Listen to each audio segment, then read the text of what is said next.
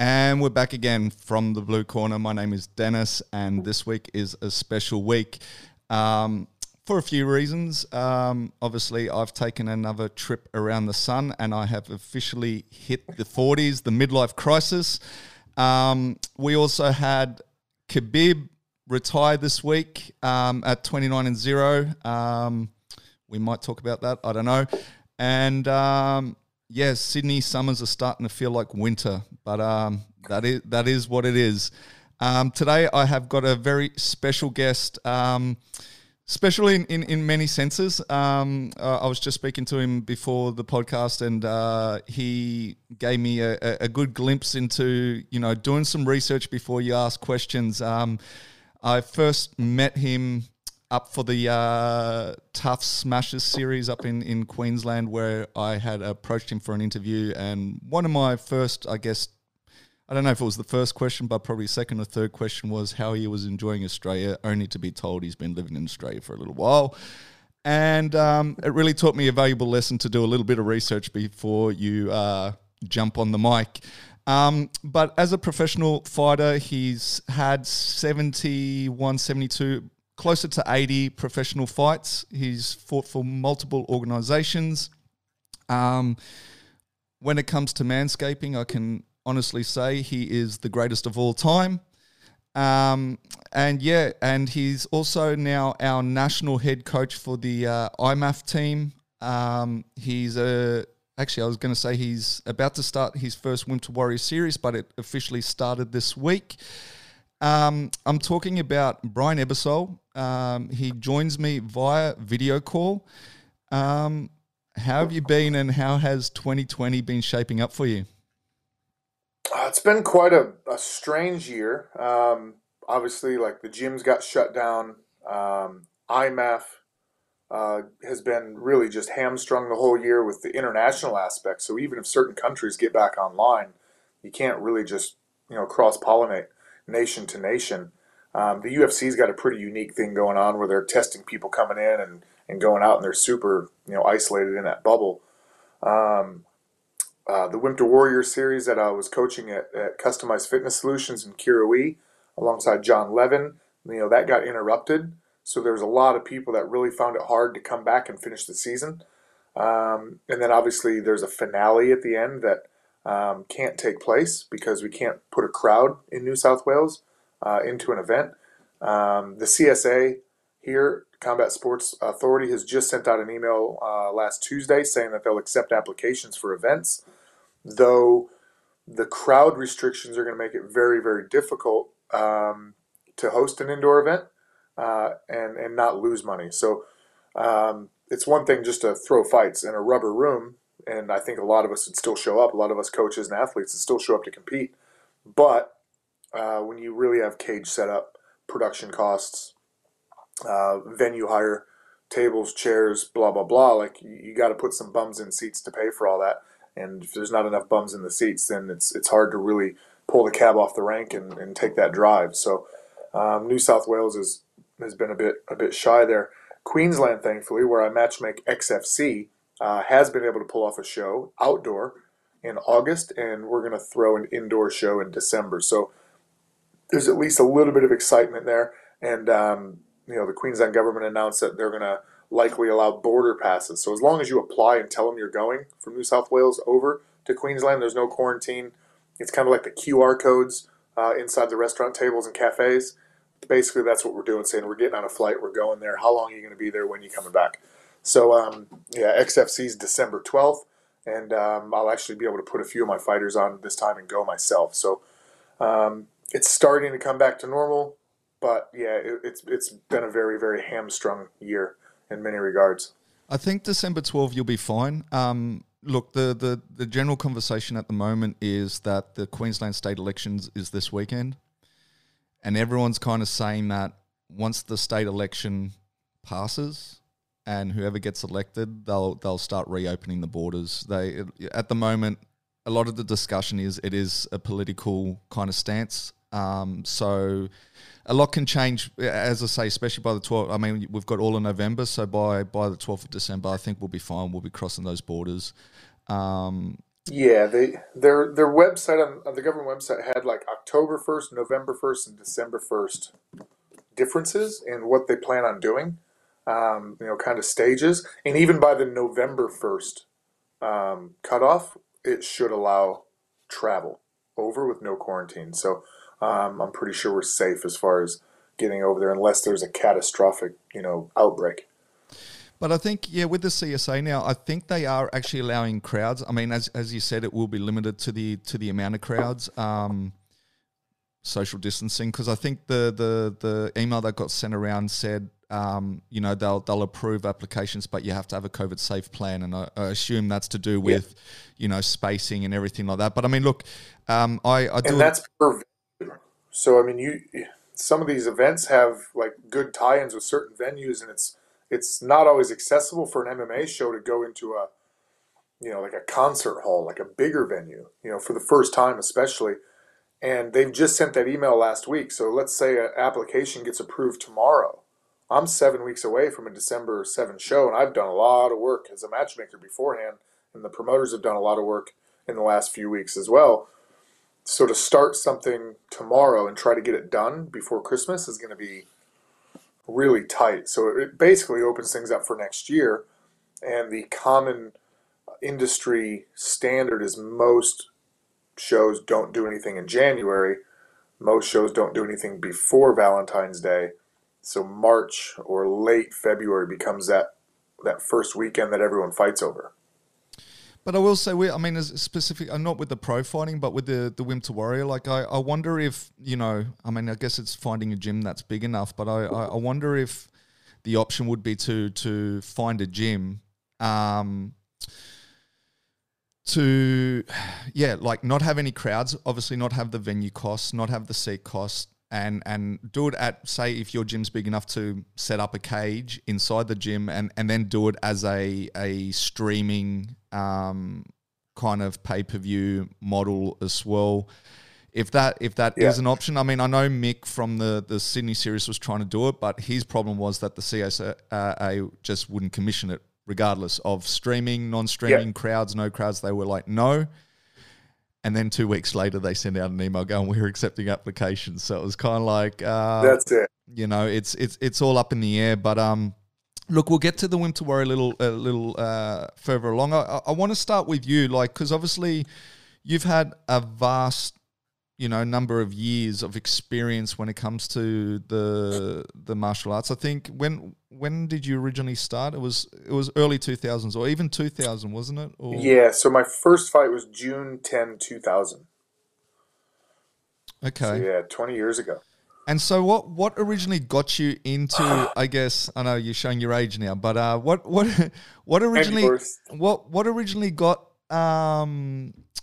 you into mixed martial arts? Because I mean, look, now martial arts is kind of like, some claim mainstream, some are still saying it's not quite there yet. I mean, we're definitely there, but Yeah. in the early 2000s, I mean, the money wasn't really there. The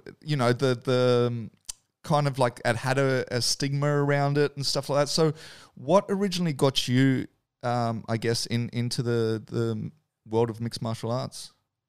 Well, I really lucked into it.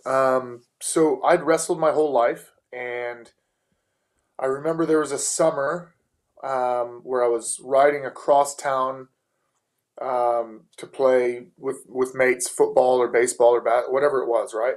And I ended up coming across a group of guys playing basketball, and they were competitive. Not all of us were good, you know what I mean? Like we all had like at least a strong point. The guy that couldn't shoot the ball could at least play defense or rebound, or Dennis Rodman or something, right? And the guy that couldn't get a rebound could at least hit a set shot if no one was in his face, kind of thing. But maybe he couldn't dribble to save his life. So it was always like fun, like picking teams and doing all that. But I ended up grouping in with these guys, and because they were competitive, I really made an effort to get out to their neighborhood all the time and try to play over the summer. And come to find out, a couple of them trained martial arts. So there was like Taekwondo. One guy did Kempo, and it was a bit more like old school, like Merake boards, and just a bit tougher. He had hard shins. Another guy was actually kind of a point fighting competitor, and like traveled and did a bit of it.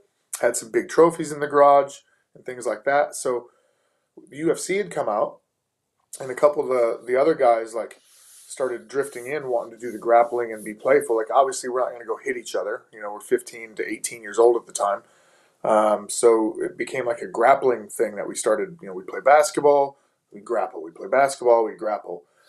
And because I wrestled, it was actually the point fighting guy that showed like the first sign of like, I'm frustrated. Like, you know, can't win a match. Like, you'd never take me down before I could hit you. So the age-old argument of like, you can't take me down, even though you've trained your entire life to take people down that know the only thing you're trying to do is take them down, and they defend themselves from only the takedown, and they stand a certain way and they move a certain way, and they put in a lot of hours. But yes, of course, your upright kickboxing stance is going to be something new to me. Okay, so we did that whole experiment, and I took him down a fair few times, and we got that over with. And then it turned into more like back to the collaborative. Like, all right, well, how about I try to box you playfully and you try to wrestle me? And I knew like if I went for Ham and he's never wrestled, it's going to be really awkward because even though I'm not good, I'll hit him eventually. So it was very playful for me. And then he'd try to wrestle, and I tried to stay playful because if I wanted to put my hips down, I probably could have. You know, I was an 18-year-old kid, that 17-year-old kid never wrestled. So it became like a playful, like back and forth, and we'd be watching fights, trying to break things down. And, you know, we didn't have like a John Danaher around, you know what I mean? So we're just trying arm bars and throwing up triangles and doing our thing. And eventually, when I went off to college, Matt Hughes was my wrestling coach. He was an assistant coach at Eastern Illinois University. And there ended up being something about that room. I don't know what it was, but we were not like Iowa or Oklahoma State, you know, like where Cormier came from or where Dan Gable coached. We were just a ragtag, like ruffian group of kids that wrestled Division One, but like we were on the lower end of Division One, like a smaller school compared to like the bigger, like where Penn State and Cale Sanderson are now. Um, so we never had like the favorite in the nation. We didn't have like a bunch of All-Americans. We had scrappy guys that, you know, if given an opportunity, could capitalize and win a match against someone they weren't supposed to beat. Um, we had a lot of fighters come out of that room. You know, I have a heavyweight teammate that was a senior when I was a freshman. So he was grade 12, I was 9. He went off to college, and I got to wrestle 2 years with him there because, you know, you get 5 years of college if you take one off. You call it a red shirt, and you athletically sit back for a year. So he got to the UFC before I did, funny enough, and did really well. I've got a teammate that was the PFL champion, won the $1 million tournament at middleweight. 4 or 5 other guys ended up being UFC fighters out of that room. So and plenty of Bellator and the like. And the team got cut about 3 years after I was out of college anyway. So it would have been really neat to see, without any cohesive effort, none of us trained MMA together. You know, we all went back home and did our thing and ended up separately getting into MMA. But it would have been really neat to see, like, after we set that very ad hoc, scattered legacy for that room, what would have ended up happening to that room when people go, hey, like, we don't have a bunch of All-American wrestlers, but these guys were pretty competitive and then went on to become UFC stars or Bellator stars or PFL champions. You know, how would that have changed, like, recruiting, and how would that have changed, like, off-season wrestling? Like, wrestling's 4 or 5 months a year. What are you going to do with the other 6 or 7? Would guys have started training jiu-jitsu and boxing at a local gym? You know, would a gym have just popped up in the little downtown, like the quaint little downtown area? You know, would one of the old wrestlers have opened his own gym nearby? You know, like it would have been really neat to kind of see if that program hadn't been shut down by the NCAA and, like, you know, Title IX and trying to be equality for men and women and money coming into sports. Had that not all kind of coalesced into the cutting of a lot of wrestling programs, it would have been really cool to watch. So I kind of lucked into it with friends back home. I had my inspiration. Obviously, Matt Hughes had a fight like my freshman year, and me and my roommate went and watched him. And I ended up having my first fight in that very same gym that I went and watched Matt. But it was always going to happen. Whether or not I wrestled at EIU, I really think I still would have had a fight because there was that burning question. Once that guy brought up the whole, you could never take me down before I hit you, what if it was like Mike Tyson? What if it was someone stockier, bigger, scarier? You know what I mean? That was saying that to me. Would I still feel confident? Would I still be eager to have a go? So there's always that lingering question of like, okay, it works, but like, how well does it work for me? Can I do it?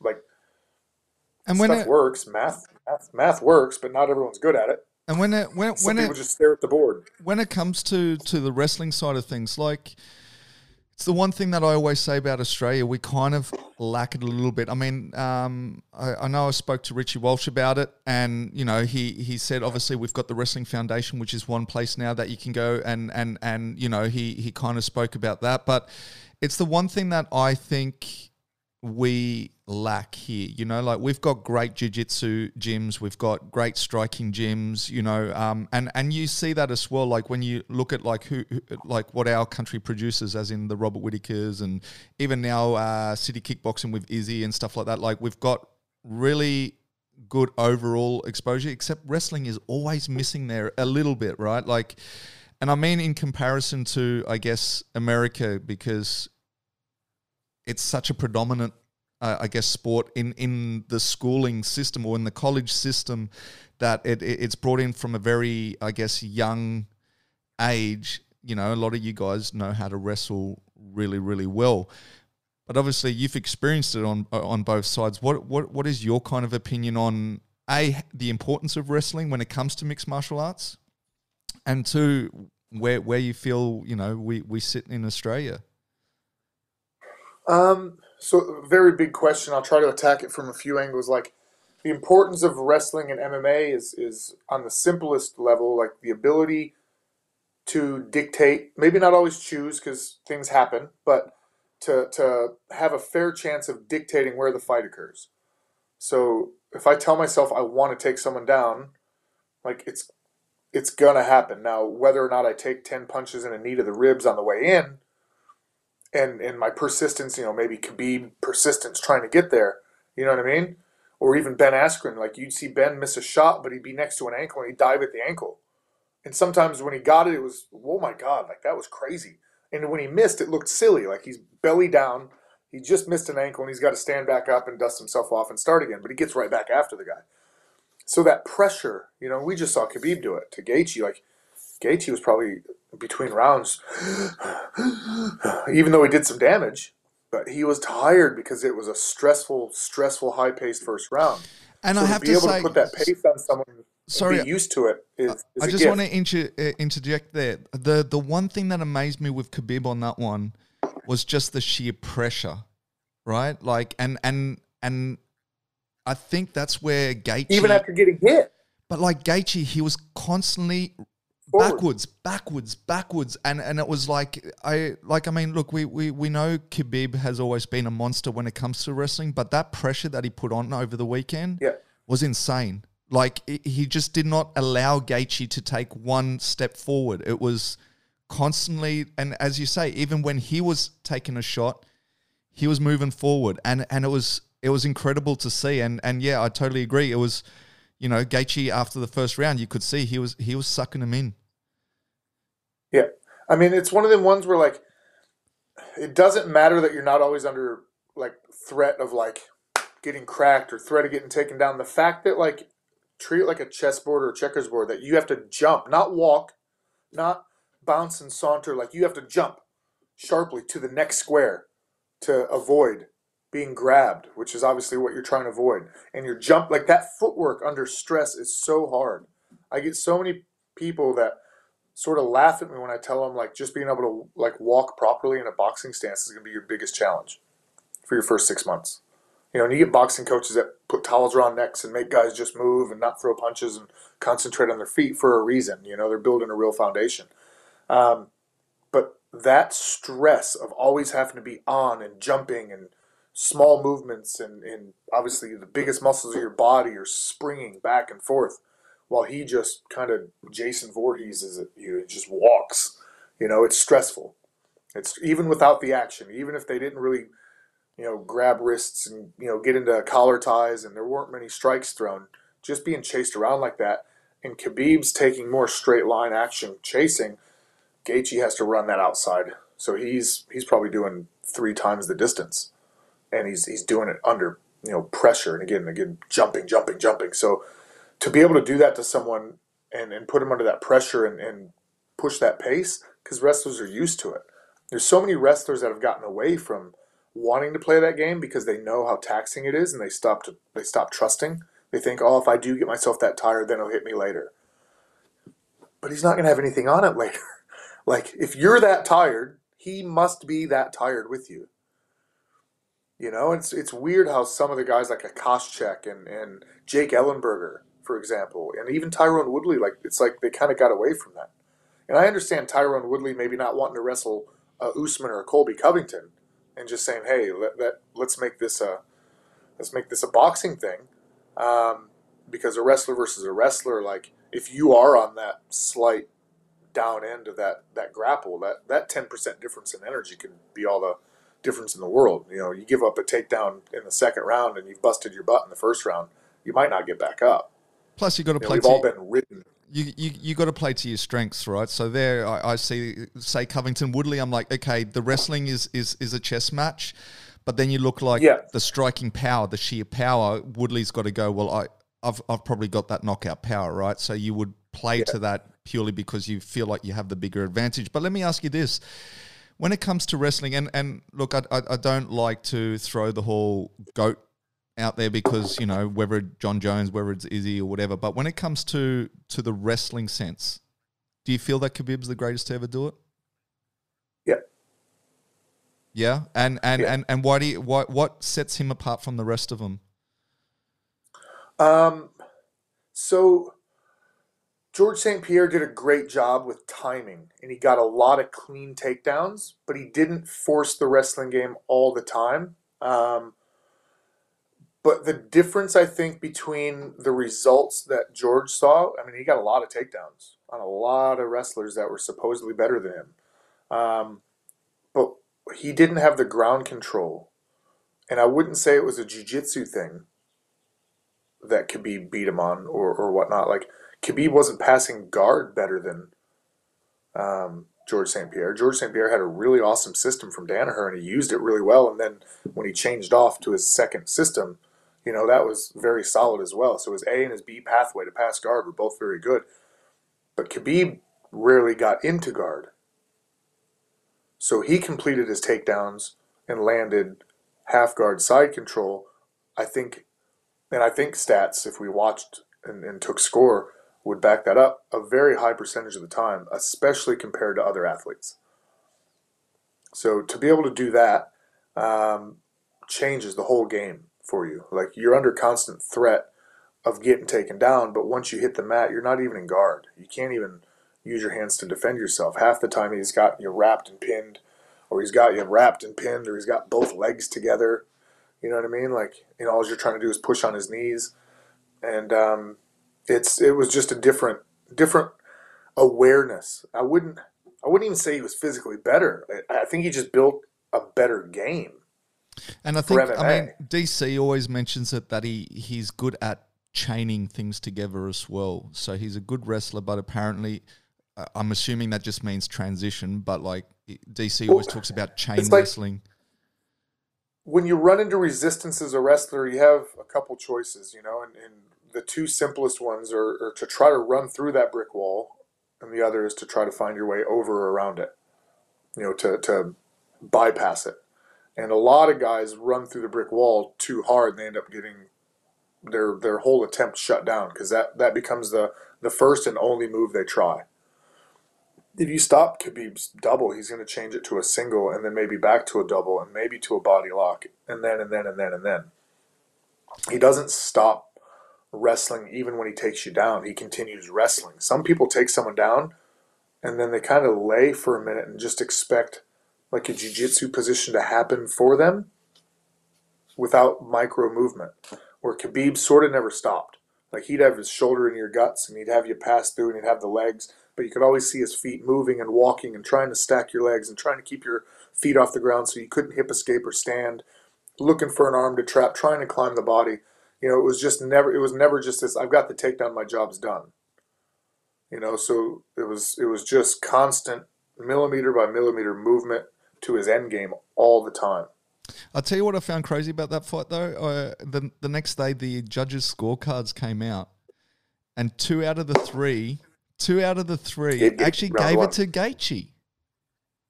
He did some damage. He landed some big leg kicks. But he was on the back foot. He nearly had the armbar at the end of it. Like I was like, I really don't know what's going on there, right? Like it's But I have to say, look, when you have to do that, when you have to go 10-9 and you have to cut it at 5 minutes. Like I was joking the other day with the Demolition promoter over in Melbourne. So he was writing me having a bit of a laugh, and fighting came up and ... and I said, the only way I'd ever fight again is if it was just a straight 10-minute fight. You know, I'm old. I don't want to do 15 or 25. You know, I go all these breaks and stand-ups and all this stuff, And he's like, who would you fight? And I'm like, well, Bob Sapp or someone similar. I'm not trying to be serious. You know, it's like don't get it twisted. I go, I'm not chasing Rob Whittaker right now. Don't worry. Or Kyle Noak. Like, I don't want to get hit. But that whole, like, at 5 minutes, whatever happens, let's just erase that and start over. Like, the purist in me is just, it's so awkward. And I get it with wrestling. Like, we put each other on our back and you're almost pinning someone and the buzzer goes off. But I think that adds to the thrill of wrestling in a sense. And I think it does it in a way that's not as dangerous, where MMA, it's one of them ones where, like, people can get seriously hurt. So you've got Justin Gaethje mounted, almost armbarred, and then we're going to stand back up and hand Justin Gaethje a set of nunchucks and a katana and let him come back at you with weapons again. Like, wait, no, I've just disarmed him and tied him up. You know what I mean? Like, even if I sit on top of him for 20 minutes and wait for the police to show up and wait for the 25-minute buzzer, take my title and go home. But, like, it's so strange to me. And then you have referees that'll stand people up from side control in half guard because they're not doing anything. Well, he's not doing anything. Like, I've had my forearm buried 6 centimeters into someone's neck before and had a ref stand me up. I'm choking him right now. I know it doesn't look like a cool move, but he is not having fun. I think it's to do with education, and it's the one thing that I say with people that go through the Winter Warrior series, right, is that before the Winter Warrior series, a lot of these people, you know, because it's their first sort of experience, you know, they may be the type of people that exactly the thing you were just talking about, that be in the crowd booing because they feel like there's a lack of action.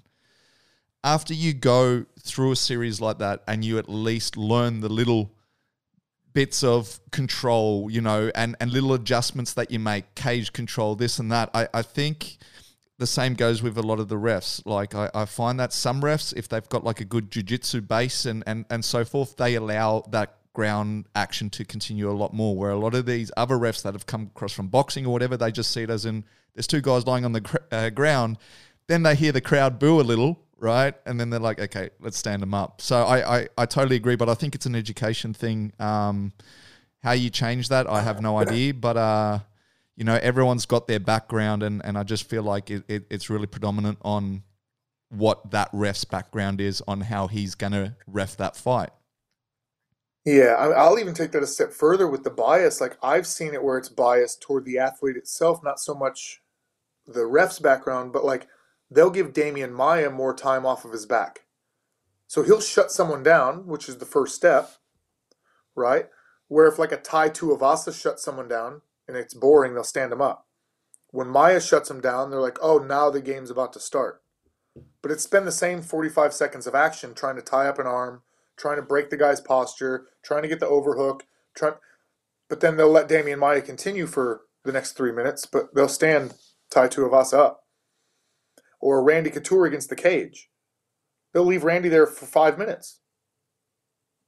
I had Chris Tagliani, like, I just got my hands locked around John Howard, double underhooks, up into the back of his neck, up against the cage. I just, 20 seconds against the cage. Just got double underhooks, finally locked my hands. He broke us up.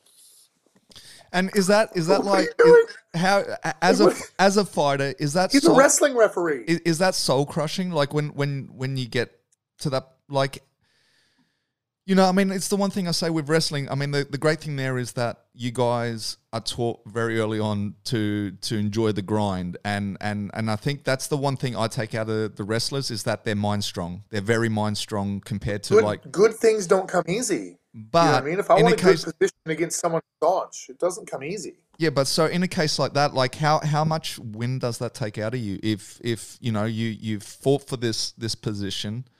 And then, as you say, 20 seconds later, the ref's like, "All right, let's give it back to the other guy." Like, I mean, you're implementing your game plan. You're doing the right thing. And again, talking about giving the nunchuck and katana back to Gaethje, like John Howard was a dangerous dude and had decent jiu-jitsu. It wasn't going to be a cakewalk on the ground if I got the takedown, but it was going to be better for me.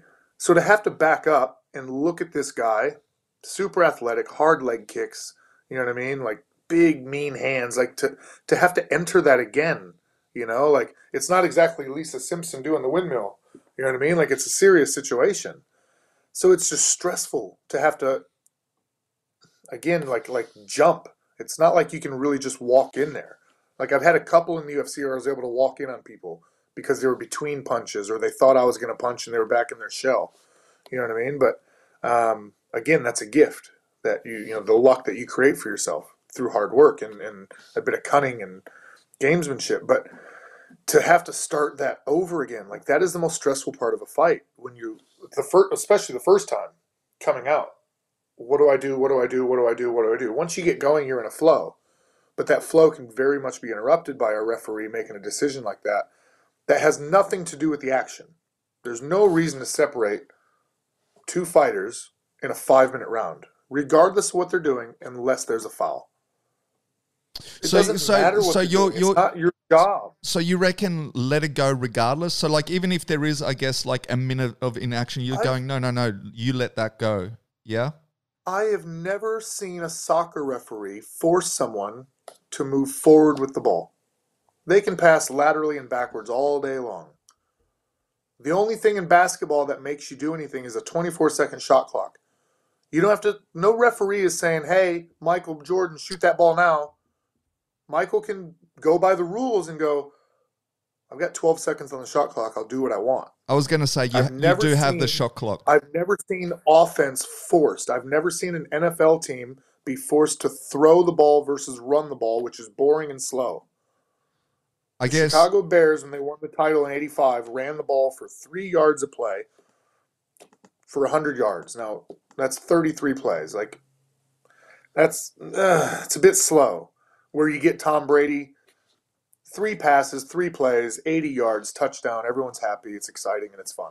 I guess though, ways to go about it with this sport, like I mean, it's all about forcing the action, right? When you look at obviously as you've just mentioned with the ref, but also if you look at the pay structure, right? So the fact that you double your purse by winning, and then you've got the performance of the night. It's all about.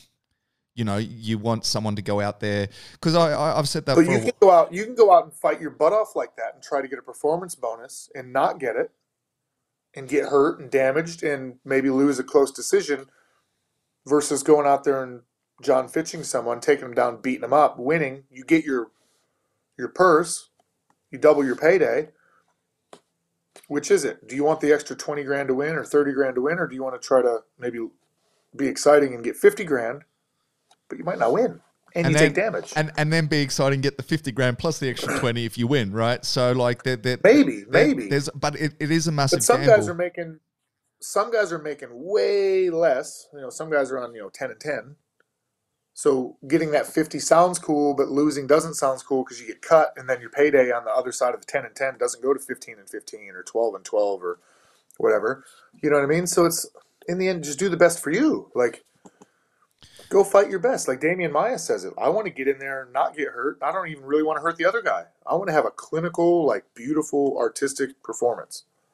Now let me ask. Sometimes they don't let people have that chance to do that because, again, I've been stood up from Mount. You know what I mean? I've seen some bad ones in the UFC and other organizations. Like it's not fun. And so let me ask you this, because you mentioned it before, like the new kind of league around is the PFL.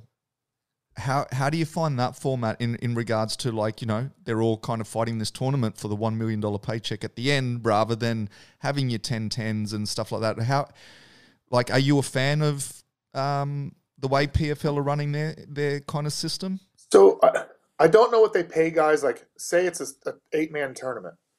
There's 4 guys in round 1 that lose. I don't know if they walk away with 1,000, 2,000. I don't know. I do know, again, Lewis Taylor, my college roommate, college teammate at EIU, he won the $1 million tournament. And amazing. But whether it was for $1 million or not, I think the tournament structure suits a lot of real athletes. So in America, we run everything through the schools, and everything is a pyramid. So you have every school, every athlete has a chance to play. You get a regular season, which, you know, turns into, like, if you're talented, it turns into like the practice bit. It's your warm up. Even if you lose a couple games or matches or whatever the sport is, right? It's all about getting to peak performance by the end of the year to do the tournaments. So right away, say you've got, you know, 200 schools. Within the first tournament, you're going to be down to like 48. And then the next tournament comes, and sometimes they only take the top 3 out of those. So now you're down to like 12. And 4 of them get a bye, and 8 of them have to fight for their life. And then you run, and you find the best team or the best individual. And it makes sense. So like a Daniel Cormier, his entire life will be and I'm not perfect here, but he'll be like the 2008 NCAA champion at 184 pounds. He'll always be an NCAA Division I champion. Like, that doesn't, he can wrestle the next year and lose or get hurt and not even compete. He's still on his resume. He's still an NCAA Division I champion. Like, it's weird when you come and you can hold a belt like a Conor McGregor and never defend it, and you still get that accolade. Well, cool, you have the accolade, but like, you hold up the entire next year by not. So he was like a champion in like 2015, let's say. But then in 2016, there was no lightweight champion except Conor McGregor, who didn't fight. So Well, he fought, but he went to boxing. Yeah, but so it's just different, like when you hold up everything. So tournaments don't allow things to be held up. So you can call it the PFL Season 1 champion, or you can say it's the PFL 2018 champion.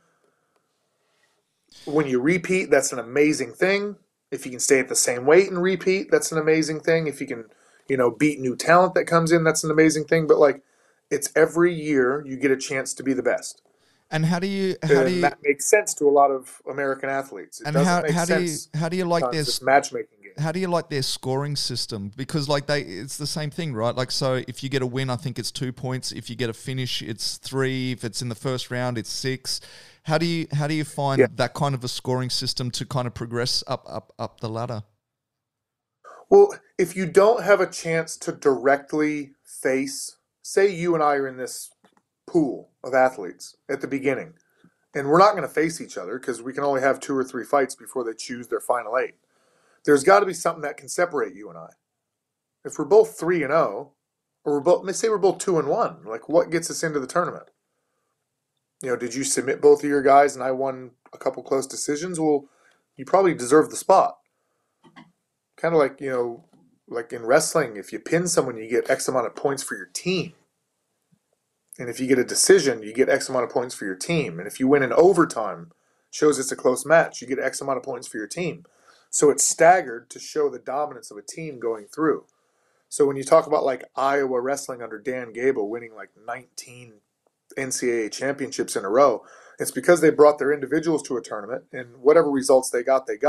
But every time they won a match, they got a certain amount of points that came back to the team because of how they did it. If a guy pins everyone on his way through, like, that's a great thing for your team.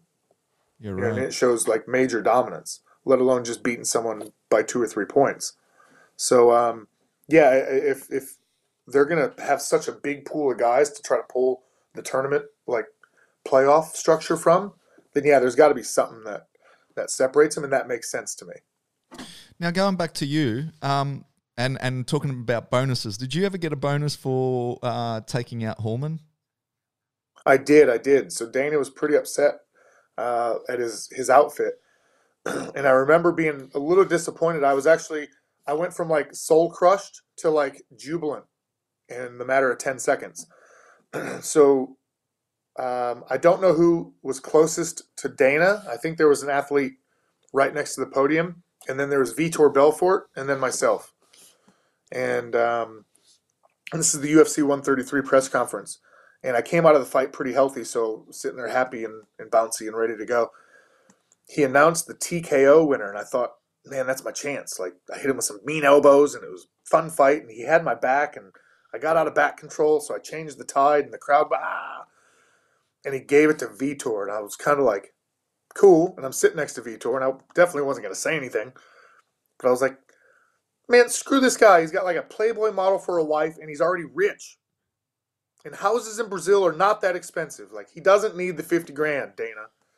You know? And then he went, there was no submission. And I was like, oh, I didn't realize that. You know, like, just didn't enter my thoughts. So he started on this spiel about being upset and then just for getting those shorts off TV. And my eyes got big. And he gave me the bonus and you know, like, cool. I can buy like a house or an investment property or pay off some college loans or do something, you know what I mean? Like, do something helpful that was life-changing. Like, my pay inside the UFC, I could probably be bitter about. You know, like, I came in and fought as a replacement in a title contender fight. So I was fighting someone in the top 5. Chris Lytle, if he won, he was getting a title shot. So he was in the top 3 to 5 at the time. And Condit obviously was as well. And I had like 70 fights. So I was like, why can't I come in on like a decent pay packet? Like, why? I got the league minimum, like $6,000 and $6,000 my first contract. I was like, are you being serious? Like, I spent $6,000 in like a couple weeks just to train and organize everything and bring in like cornermen to the fight. I'm like, oh my, and that was in Australia.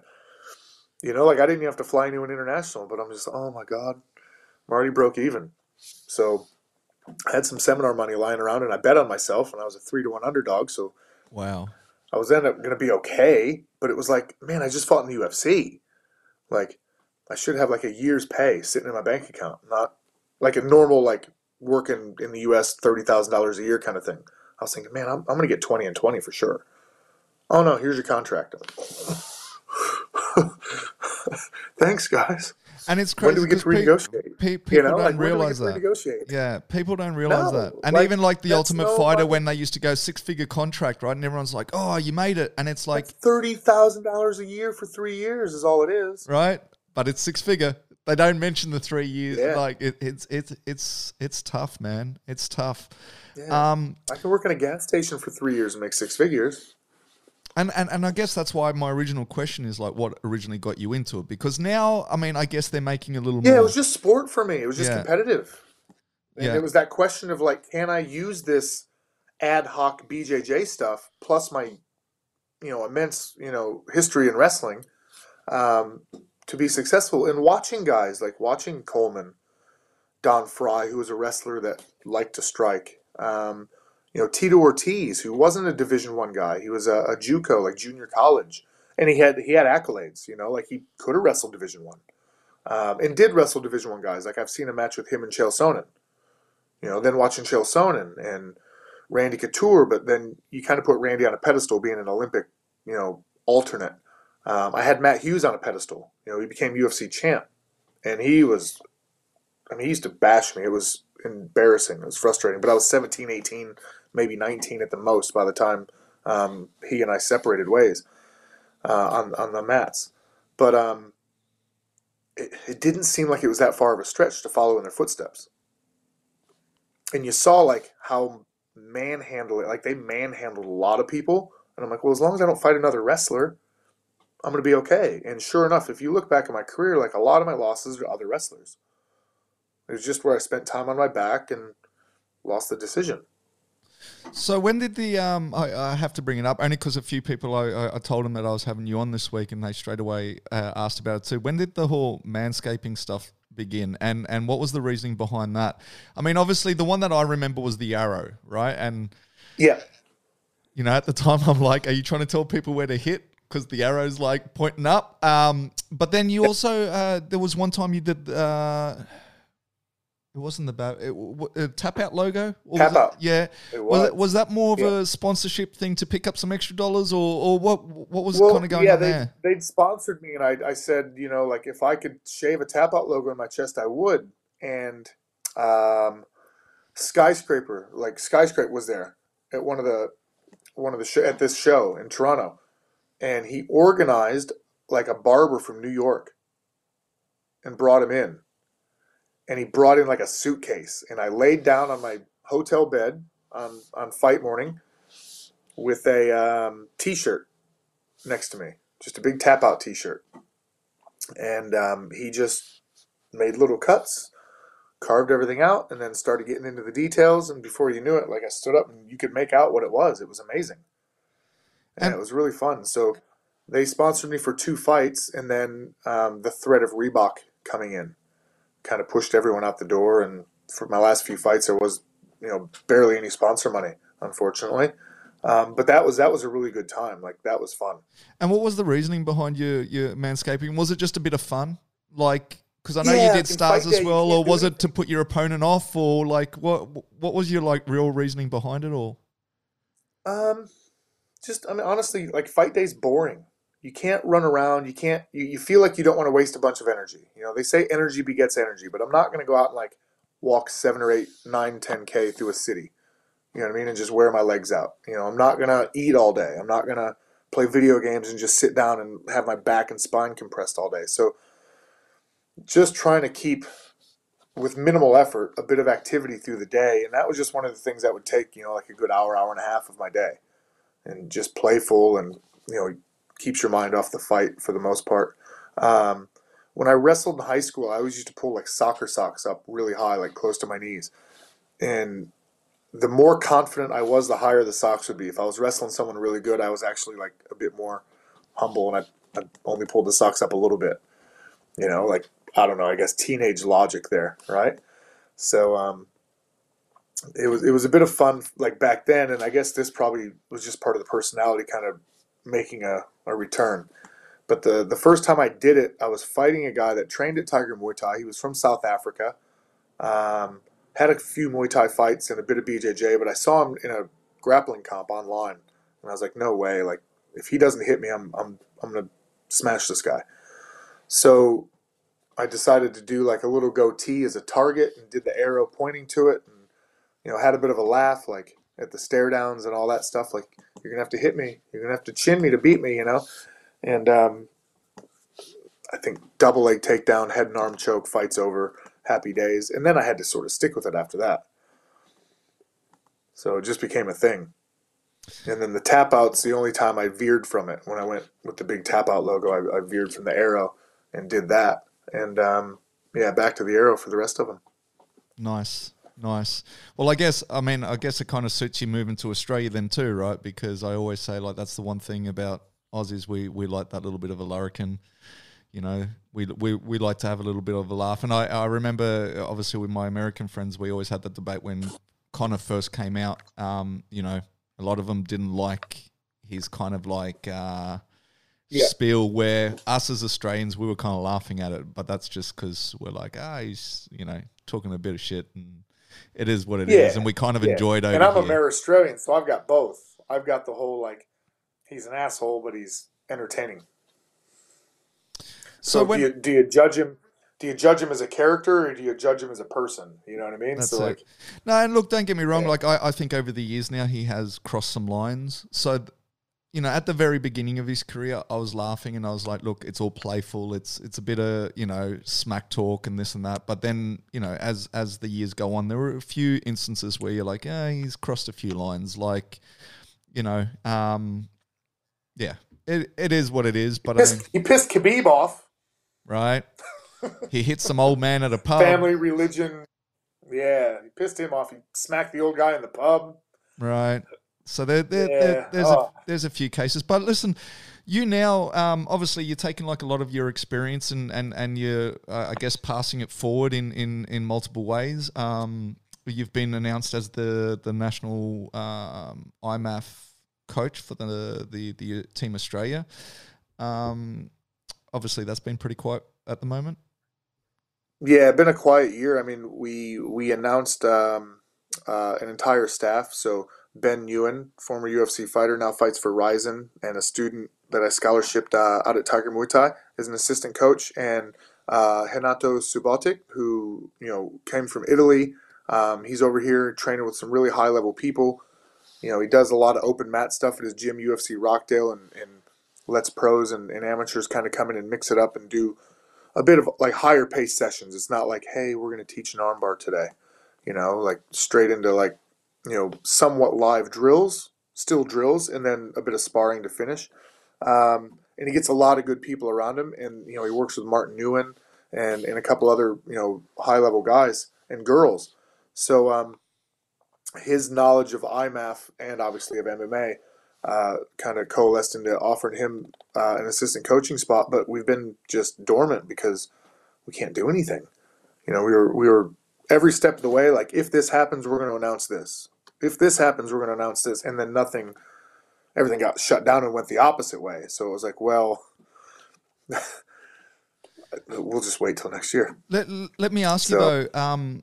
How does the IMAF work? Is it open to anyone? Like, is it a case of that you hold specific tryouts and people come in and try out? Or is it more as a head coach that you talk to specific gyms and see who they've got in their gyms and kind of take it in that way? Like, is it more an invitational based thing, or is... Well, it's gonna be a bit of both now. So I'll give you the history of it. So I first came across IMAF through my UFC cornerman, Ed Bavlock, who's in Melbourne. And he took a team, and I'm not sure if it was just, the power of the internet, basically, which is how I found all my fights back in the U.S. Like, I never fought at home when I lived in the U.S. I never had to, like, sell tickets. I was always the away guy. But also, it was a time where MMA was a bit of a thing, so people would just show up just to watch fights. Where now the best guys in the world are on TV for free every other night, so people aren't walking down to the local to watch it. So the power of the internet somehow got Ed connected with IMAF, and he brought a couple of his athletes and then coaches that he knew and liked. He kind of just said, hey, like, I've come across this thing. Would you guys want to go as well and do like a bit of a, like, represent Australia? So there were times at the IMAF Worlds in the first, 6-7 years where Ed brought his athletes where they'd get to the other country, but they'd never met the Australians that were also going. So it was kind of like awkward. Like, you sort of got to, introduce yourself and say, hey, we're all Team Australia. Whether or not the other team or the other people felt like that, it was like, well, we're just this gym from wherever, and we've just shown up to compete. But he did a really good job trying to make it like, hey, we're still Australian. We're here fighting against the world kind of thing. And over the years, it got a bit more like that, where it was a bit of a team, but it was still a very scattered effort. Because it was just a couple coaches that, again, had heard about it. So he was going to move to Ireland, but then COVID hit. So as part of his moving to Ireland, we did this big Oceania tournament where I was actually able to help put a couple guys on. So it was that invitational in a sense for the Oceania because I matchmake. So I have a pretty big list of coaches and athletes. And so he's one of the top amateurs. He's one of the top amateurs. He wants to compete, and he's pretty good. Like, let's get these guys a spot. And we had a really good showing in March, early March, before everything shut down. And we were excited for the year because we ran some tryouts for those. Again, mostly invitational, but we did put it out to the public. And we planned on doing the same thing, like inviting people in to do tryouts, have workouts together, try to see most people in the same room. But we've got to be able to trust people from like Perth to report back with an accurate level of someone's skill when we can't get a guy from Perth and Melbourne in the same room to assess them. So it's going to be Is there any point though? How you going like is there any point though? Like you've got the Australian team. Is there a point, like say in March, you've got a tournament coming up? Is there a point that you go, okay, a month out, we are going to fly everyone in and kind of house them, or no? It's not at that. Well, the hard part is who's flying them in, who's housing it. Like, we're not Russia or Bahrain where we have like a prince just funding it through the government.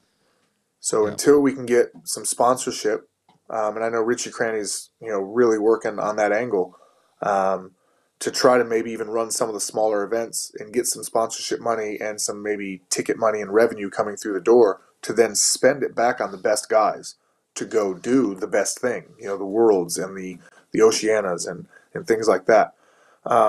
So at the amateur level in wrestling, I mean, we have to fly ourselves everywhere. If we're going to go do off-season wrestling and try to go like on the Olympic pathways and things like that, like it's hard unless Home Depot or someone's sponsoring you.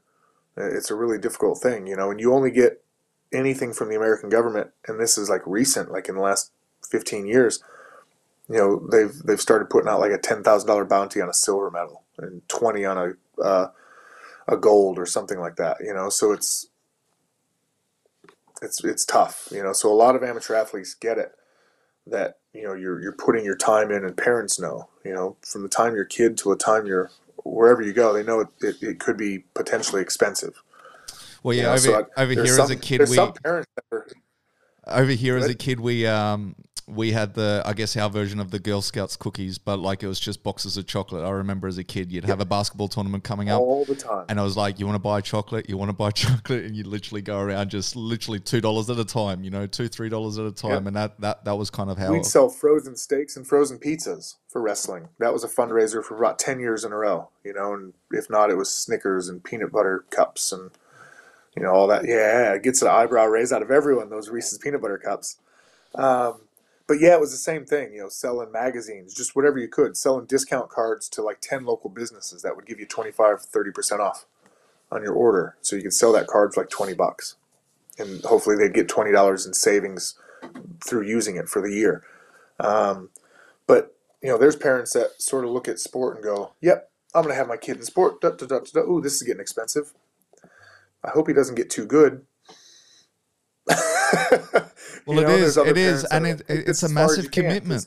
It's a massive commitment because it's like years. It just goes on, and not even just the tournaments. Like for I remember, as I say, I had a basketball background, and it was, even buying the shoes, right? And then as a kid, right, you want the Jordans, and like they're not cheap, and because you're playing every day. Like, whether it be on the schoolyard, whether it be at practice, whether... You're beating those shoes up. You're beating those shoes up real quick. So every, few months, it's like, and another pair of shoes. And it adds up. It really does. And then, you had player registration. Then you had court fees every week. And then you had this and that. And it just... Team uniforms. I mean, as I say, a lot of the times the teams would try to fundraise to some degree. But, there is a massive cost associated with it. Yeah, so it's with IMAF. I mean, the athletes are going to have to meet us halfway or better most of the time. Like, we can organize the events so we can, get ourselves over to Worlds. My coach paid for his ticket to Worlds every year. His athletes paid their own way. There wasn't even like a big, I guess, organization. IMAF, it was just IMAF was a world organization, and these couple Aussie coaches went, yeah, we'll participate and be Australian and fly the flag, but there's no Aussie team. There's no office in Sydney CBD that's working on IMAF Australia every day, And even now that we have a little bit of a team, it's still very much volunteer effort put in, not much come out. No, we got to find ways to raise revenue. There's nothing just there for us, to offer. So, it's exciting to start something from the ground up. And I'm sure it's going to be frustrating at times, but in the end, to run these Oceanas and stuff like that, if you can't fly in from Melbourne or Sydney or wherever to go to Queensland or wherever it's going to be, spend a couple $100 to fight potentially 3 times in a weekend and experience international competition, but you'll fly over there to go to schoolies or something similar. You know what I mean? Come on. So hopefully the draw of that experience is enough, because in the end, for us as coaches, that's what it's about too. I'm super excited to get to see 50, 60 national flags flying in an opening ceremony, and then watch athletes show up at breakfast on day 2 with black eyes, and then know that they have a fight that night, and just watch them grind through and do their thing. And see some of the trials and tribulations and even the controversy. Like it sucks. It sucks, especially when you're on the wrong side of a bad call. But like it's all part of the experience, you know. It's it's right in there with like the smells and the sounds and oh, there was that drama of the Russian versus the guy from France and the guy didn't tap, but the ref and the mama. So yeah, it's an interesting thing, and some of the stories I hear are just the most random things that stick out in people's brains, and I think that's the beauty of it too. Like we're all there experiencing the same thing, but we all have different memories because we paid attention to different parts. So yeah, it's going to be cool, but this year has been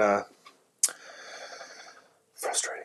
Well, it has for everyone. But I guess, look, while we wait for IMAF to potentially kick off again, hopefully sooner rather than later. But I mean, that's with anything right now. Like, my partner's in New York.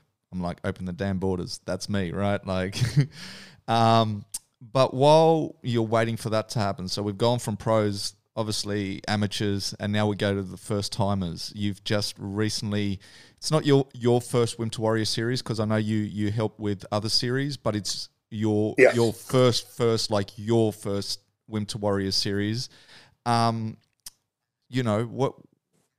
how has it started? I know you're only 2 days in. Are you already getting the excuses with the weather? Because I mean, we've had bad weather. Like, have you? And I only say that because we've had past series where like people have got text messages or coaches have got text messages saying, "I can't come in today. It's windy outside." So, how have the guys been receiving it? And what are you like? Just being your first official series, what are you expecting out of this series? So doing the one I've just done gives me a little bit of insight into like why people are doing it. And it's probably the biggest reason, like to keep in mind, is like why these people have joined the series. In the end, the sport's the sport, but everyone gets something different from it. Kind of like what I said about that tournament series. Like if we all went to Bahrain for the IMF Worlds for 4 days, we'd all have way different stories because we'd have our eyes and ears caught by different happenings. So I think, and I know this will be true, like I'm going to learn people's stories before I know everyone's name. Like I'll probably know a little bit about their physicality and their mentality before I even nail the 30 names or 25 names in the room, matching faces with names. So it's going to be a unique journey. Like there's going to be some people that are in there because they're shy, and I'm introverted at times, but when I go extroverted, I'm goofy and playful, and you know what I mean. Like so we'll see like how that bounces off some people, and you got to kind of read the room. It's not as simple as just, hey, go do that. Like how you say something to a certain person is going to really affect how they take it. So I'm going to have to be a bit of a chameleon at times as well, and my assistant coaches are going to have to do the same. Yes, it's unique. Like you talk to people on a group level, but then when you break everything down back to like individual pairs, even pairing people up, there might be times I have to like break up a pair of people because they're just not meshing and gelling, and they speak a different language, and one's really patient, one gets frustrated easy, blah blah blah blah blah. So I haven't had but just one workout with them, and it was all solo. There was no partner drills on this first workout, and today I didn't actually lead because I'm not a qualified PT. I don't have like a Cert 3 or 4, so we have another MMA fighter at our gym, Salani Mila. He's like 7-0, 8-0, and he's a qualified PT. So I've given him that morning with my assistant. So I'll get a report hopefully later today as to how everyone went and what the content was, because I left that up to him.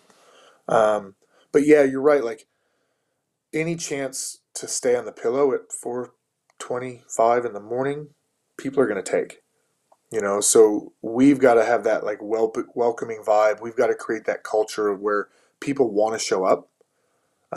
They want to show up to have the fun. They want to show up because they know if they do, there's an energy that carries you throughout the day that's different than if you're sluggish coming off the pillow at 9 a.m. and just walking out the door with a coffee. But also, hopefully, we can garner that like team atmosphere where you're showing up, because if you don't, you're partner and your You're letting favorite down the partner or team. two are going to be without you. Imagine there's only 2 heavyweight guys, right? Imagine there's only 2 atom weight girls, If I don't show up, she's going to have to wrestle some smelly 50-year-old 90-kilo guy because everyone else has a partner. You know what I mean? Yeah. So it's one of the things where hopefully they start to bond together and they show up because of each other. And that becomes something just a bit more magical than just, hey, we're training. So Hey, we're is getting fit. Hey, talk, we're losing weight. talking about names, and I'll only do this because this is a throwback to my series. Is Emma Von Ryan doing helping you out with this one, or is she with the Emma CFS Von guy? Ryan Yeah. is my 5 day a week off-sider. She's a champion. Yeah, I've been Okay. training with Emma for like 3 years now, and really come to value just her presence on the mat. Like there's times where she'll teach a class or two, and then she doesn't stick around for a workout. And I know she probably worked out during the day, but I actually get a bit sad to see her go when I know we have a training session on that she's going to walk out on. Um, but yeah, I love having her. So even at the CFS series in Kirawee, she was my offsider for the 2 days a week I was there, and she did one day with John Levin himself. Sorry, I'm just walking through the house to get on a phone charger. That's all Don't want good. to lose battery We here. get it. We get a tour. This is the new MTV Cribs. That's it. MTV Cribs with the big cat scratching pole behind me, so we can sit 6 foot in the air and lord over the household. I'm surprised he hasn't made an appearance yet. Before we got live, he was crawling all over my shoulders and all over my desk upstairs. So, Nice. So yeah, I mean, but yeah, no, obviously Emma's awesome, man. Yeah, Emma I was know she did from the your blue series, yeah. corner. She was from the blue corner. She was on my team, so I totally, know Emma. And the other name that I'll do a throwback. He's actually, I think, a competitor this series. I saw him post Tristan. Tristan, Yeah, yes. he did Yeah. our series as well, but weeks out, he obviously got injured and he wasn't able to complete it. And I saw a post from him the other day saying, "I'm finally getting back on that horse, and I'm gonna obviously try to complete what and another one from the blue corner." So just make sure that Yeah. So Emma when and him recognized each other, which was really cool, and that's where I started to gain a bit of his story. I'm like, how do you guys know each other? Oh, he was in my season, and da da da da da. And they had their little chat, and I got to learn a bit about how he enjoyed the season, but how he hasn't trained in quite a long time, and yeah, he's pretty excited. So no, so the hope only to thing keep him up. the only thing I will ask is that when it comes to picking corners, he must remain in the blue one. So he started as No a blue problem. corner. He started as a blue corner. He's got to finish as a blue corner. But look, we'll start to wrap it up because obviously we are getting to that time anyway. I will though ask though, is this series it started, or like I know that with most series you have tryouts and stuff, but if anyone wants to join this series, is it too late? Do they have to wait for the next series? No, Or it's definitely not too late. So we have more space in the room. I'd love to have 50. That's not going to happen anytime soon, and I might have to build a whole separate gym to house 50 people. But we had 25 our first day, and I'd be comfortable with like up to like 32, 33 in that room. So I've talked to Richie and Fadi at Winter Warrior, and we've even went back through the list of people that couldn't make the tryouts for whatever reason. So our tryouts were on like Saturday morning, Sunday morning. We did a Wednesday night, but none of them were at 5 a.m. So there might be people that say, "Hey, I work weekends," or that doesn't suit me. I'm at church, or I'm with my family and I can't, make those times. But if it's training at 5 a.m. that we're signed up for, well, maybe the tryout should be on a Monday at 5 a.m. and see who wants to show up. So we had some people show up today. I think two, maybe even three, that would have come in today and treated today as their trial, okay. just to get a feel of the gym, the coaching staff, the program, the teammates that are there, and obviously get a feel for getting off that pillow at 4:15, 4:25 in the morning. So it's still wide open. You guys can message me straight at Brian Ebersol through Instagram, through Twitter, through Facebook. I have two Brian Ebersol pages on Facebook, so you can't miss me there. Or even get a hold of Wimp to Warrior directly off their website. And we'd be happy to have anyone in the gym that still wanted to try to make a go of it. So why the two Facebook pages? Is there like a split personality thing going on? Well, I had one that was my old page, and I converted it because I had over 5,000 friends when I was in Tiger Muay Thai, like I'd meet 300-400 people a month out there. So I was getting inundated with friend requests, and I finally hit my limit. And someone taught me how to turn it into like an athlete page, like a band or a business or this or that. So then it's like a like page instead of a friend page.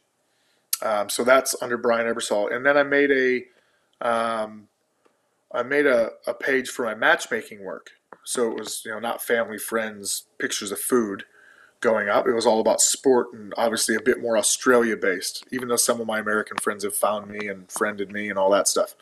But that's where I'll share like techniques and dad jokes and the rest. Nice. So that one I had it as Ebersol XFC for a while, but then I started matchmaking another show in Melbourne called Demolition.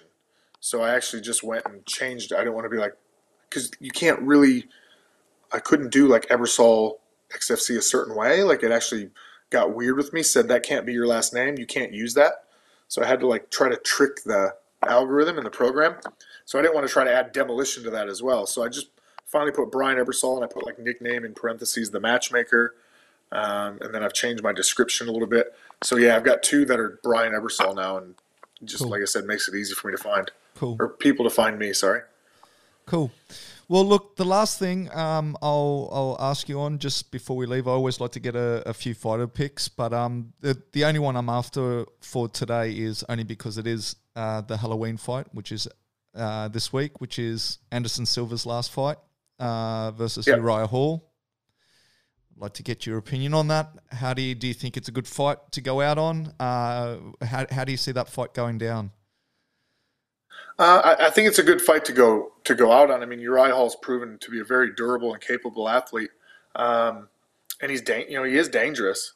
But I think he'll fight the style of fight that brings out the best in Anderson Silva. We're going to see maybe a bit of clinching, but I don't think we're going to see any single legs and double legs and high level throws. It's going to be a good stand up fight. And Anderson, people always talk about his offense, but his defense has always been very, very good, except that time he decided to mess around and Weidman caught him making faces and being weird. So, yeah, I think he can put on a defensive masterclass with someone like Uriah Hall. And, I think he's going to come away with a win. Whether he finishes him or not, I don't know. But I know with Uriah coming to attack and play, I think we'll get to see one of the better defensive performances from Anderson Silva again. Nice. Well, there you have it. As I said, usually I say what's the best way of reaching you, but we've just been through the whole Facebook page comment and everything. So I'm just going to thank you straight off the bat. I really do appreciate the time. I know you're one of the busier guys at the moment. As I said, everyone's in lockdown. Everyone's got a bit of free time, but you've got multiple things going on. So I really do appreciate you tuning in. I hope to get you on again once the borders reopen, and maybe we can have some IMAF news or something of the sort. But no, I really do appreciate it. As I said, you set me straight probably 10 years ago. I think or close to 10 years. It's probably 8 years ago. I took lessons from that, and I took a lot from today. And yeah, as I said, I can't thank you enough. But until next time, that is it. I'm a